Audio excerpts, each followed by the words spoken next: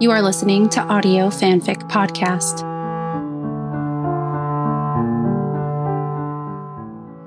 Far and Away by Lisa on Gossamer. Rating, Mature. Part 1. And the days go by, doing nothing about them. How much time will I have to spend? Scully ran her fingers over the raised print on the business card, again and again. It belonged to a man she had met at a seminar 3 weeks ago. He offered her a job, in fact, and she told him she'd think about it, but she was just being polite. Now she was considering it, more and more each day. The job was with the CDC in Atlanta. They were looking for top medical professionals to assist with the special project. That project involved development of cancer classification systems, a disease in which she had firsthand knowledge with during her lifetime. Scully had become more and more interested in its prevention and treatment since her own recovery. Her background in forensic pathology seemed to set her apart from the other possible candidates. A chance to really use her medical training. Science, facts and figures, outcomes. Very different from her work now. Ever since they were reassigned to the X-Files, Mulder seemed even more intent on finding the truth.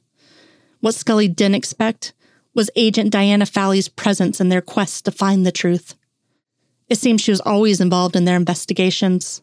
Scully was increasingly feeling like a third wheel. She and Mulder both agreed on how to proceed with the current case every time. It's like they were completely in sync with each other's plan and way of doing things. Scully felt alone and isolated from her partner. She also wondered if Mulder and Diana were involved again. It was none of her business, but she didn't trust Fowley, and she feared Mulder may get hurt. That's what bothered her the most. If he wanted to be with her, there was little Scully could do about it, but witness the process unfold. That would be too unbearable. This opportunity was the chance to have a normal life. It was waiting for her. She just had to take the first step. Mulder walked into the office on time for a change and looking like he was in a good mood. "Scully, we're going to South Carolina," he said excitedly. "Why?" she asked, sitting at his desk, absently fingering a pen. "This time I know it's next file," he boasted. "I'll tell you both about it on the plane." "Both of us?" Scully questioned. "Yeah, Diana too." Mulder started grabbing some files and shoving them in an empty briefcase. "Why is she coming?" "To help us with the case," he replied. "Why else?" "Mulder, I thought we were assigned to the X-Files," Scully commented. "We are. She's just providing some extra help," Mulder assured his partner. "For the past couple of months?" "What's wrong, Scully?" "I just think." "You're jealous," Mulder grinned. "That's not true," she snapped. Maybe a little, she thought. "Whatever, Scully. Come on, go get packed." He grabbed the briefcase and headed for the door. "I can't," Scully announced. "I'm busy. Sorry." "Yeah, right. Too busy for work?" "I'm sure I can find something to work on that doesn't waste the Bureau's time and money," Scully explained. "Besides, the two of you didn't need me back then, and you don't now." She brushed past him and up the stairs. Mulder started after her in disbelief.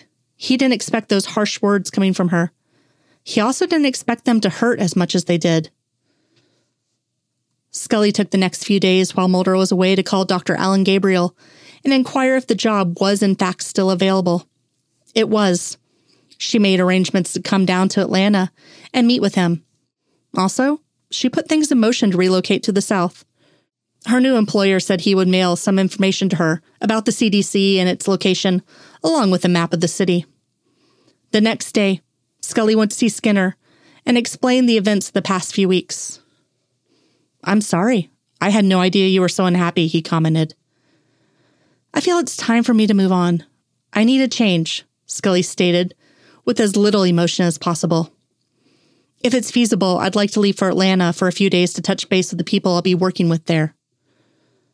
"I can understand you want to change. But what about Agent Mulder?" Skinner pointed out. "Mulder will be fine by himself, sir," Scully replied. "Of course I'll tell him." "You haven't said anything about this to him?" Skinner thought she would have discussed this important decision with him, given how close they were. I just haven't gotten around to it.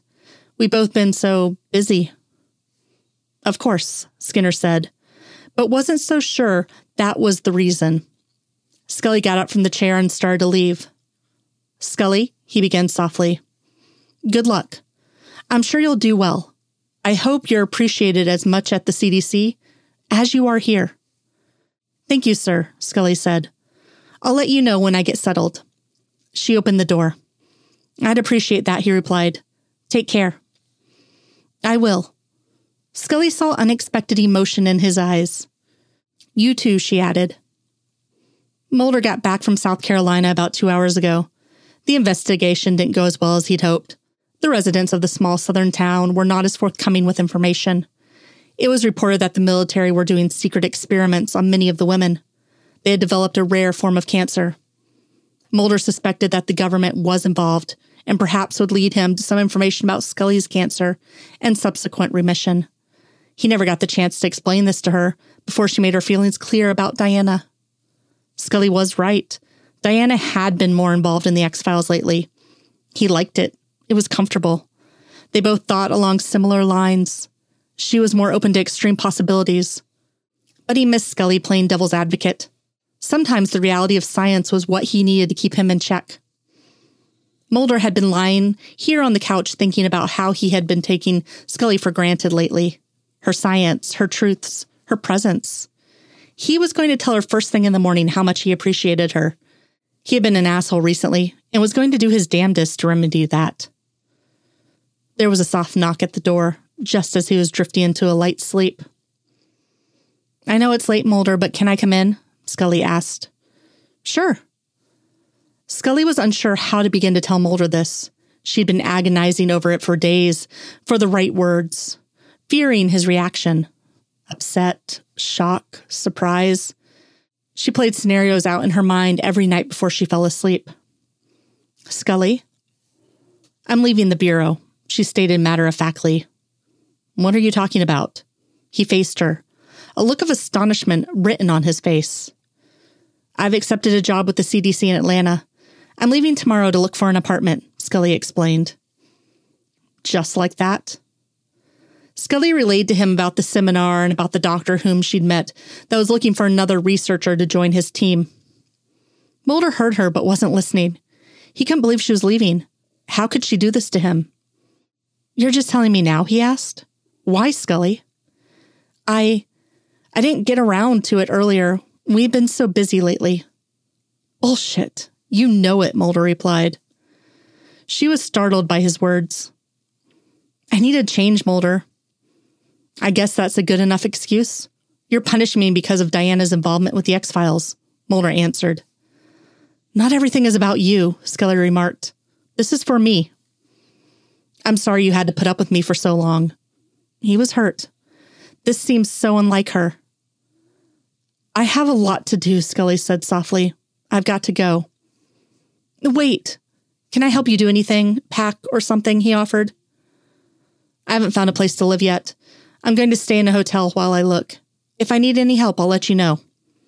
Scully appreciated his offer. She could tell he was upset with her news. She knew he would be. All right, he mumbled. I'll see you in a week or so. Mulder nodded. Scully left his apartment, trying to hide the tears in her eyes. Scully spent the week orienting herself with her new job and the city of Atlanta. Her coworkers seemed nice and helpful. The same thing couldn't be said about Atlanta. She was having a little trouble finding her way around the city. The apartments were expensive, even more so than Georgetown. She was considering a couple of places in Buckhead, but hadn't finalized any plans yet. She found herself thinking about Mulder and their conversation in his apartment. It was just like him to think this was all about Diana Fowley. Okay, maybe it was a little, but she had a right to her feelings. It seemed they were going in circles and not finding the truth at all. Mulder feels the truth is out there, but if that's the case, it's so cleverly hidden from them. She was having a real hard time believing they would come across anything remotely resembling the so-called truth. It's not that she wished Mulder would fail, but he needs to come to terms with reality. That may not happen soon, and she needed to get on with her life. But why did she feel like she was taking the easy way out? Scully's apartment, Georgetown. The apartment was empty. Today was the day. Scully had finished the rest of the packing with a little help from Mulder. They didn't say anything to each other during the process, except when he wanted to confirm what box her items were supposed to go in. She just wanted to get on with her new life. I guess that's it, Scully announced. The movers left about 15 minutes ago. She and Mulder were double-checking her apartment. I'll just send anything I find to you, Mulder told her. As soon as I get to the hotel, I'll call you. Scully was staying in a hotel until her new apartment was ready. They stood there looking at each other, unsure of how to say goodbye. Mulder made the first move, wrapping his arms around her in a long embrace. I'll miss you, he whispered against her hair, before letting her go. Those words echoed in her head during the long drive. Embassy Suites, Atlanta, Georgia. Mulder was on his second drink at the downstairs bar. Scully had called him, giving him her phone number and address of the hotel she was staying at. He just had to see her one last time, and he got the next flight out of Dulles. She didn't know he was here, and he was trying to gather up the courage to make it up to her room. The alcohol was making it a little easier. Scully was about to crawl into bed when someone was at her door. No one knew where she was staying. Maybe it was an employee who mistakenly thought she ordered room service. Mulder, what the hell are you doing here? It's nice to see you again, too, he remarked, making his way into the room. I just had to see you again, Scully, he mumbled, before you left me for good. You've been drinking, she stated. I've been at the bar, yes, he said, but not drunk. I think you need to get some sleep. Are you staying here too? Scully was tired and didn't need this right now. Mulder was really trying to accept this. I want you to be happy, and if this will do it, then it's better you're here. It's better. She wasn't sure she remembered what happiness was anymore. Is this what you came all this way to tell me? She asked. You could have told me that on the phone and saved yourself the trip. I couldn't have done this over the phone. He kissed her lightly on the lips. Scully's mind flashed back to the hallway before the bee stung her. Was this what it was going to feel like? It was good, but she pulled away from him. Mulder, what's gotten into you? What's wrong with a goodbye kiss? As I recall, we already said our goodbyes, she remarked. Wasn't enough for me, Scully. He touched her cheek, his fingertips brushing her hair. It wasn't enough. Wasn't enough for her either. The hug seemed so inadequate to what they'd been through together. But there were boundaries to be respected, rules to be followed. Mulder moved his arms around her waist, anchoring her against his body. He pressed soft kisses on her forehead, her eyelids, her cheeks, until his lips made their way to hers. This kiss was much different than a few moments ago. Mulder's tongue made its way into her mouth, devouring hers. It happened so fast, Scully thought. Mulder's body touching hers, his warm hands gliding over her back, his mouth all over her. He smelled like whiskey and something else. Not really cologne, but maybe it was just his scent. She'd never been this close to him before to know. Whatever it was, she was under its spell.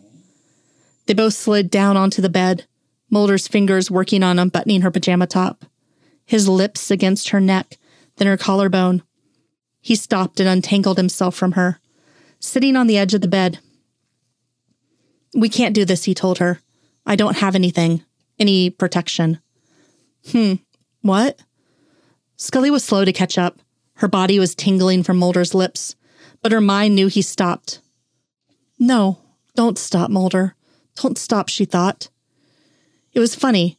Now he was being the sensible one, and she was ruled by her emotions. Scully shook her head.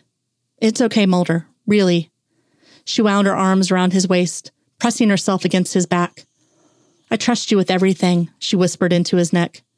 Everything. That was the last conversation they had that night. They didn't need words. Each seemed to know what the other wanted.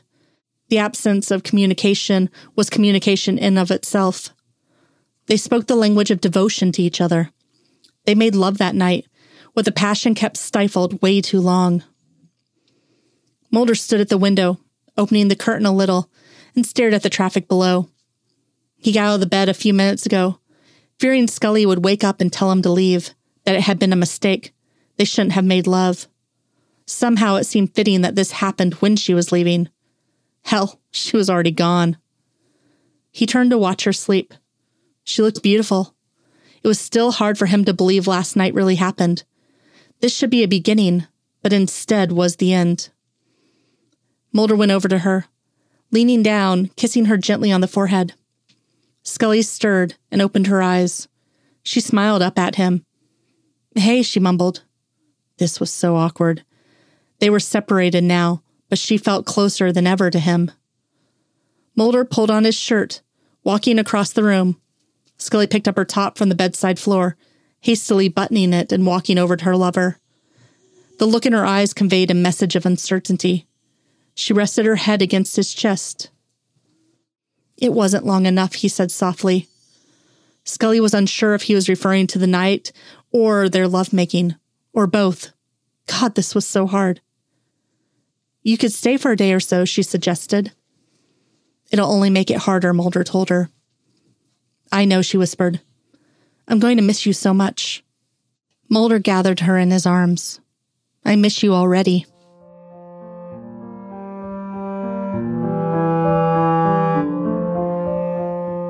If you like this story and would like to contribute, you can do so by going to our Patreon page at www.patreon.com/audiofanficpod.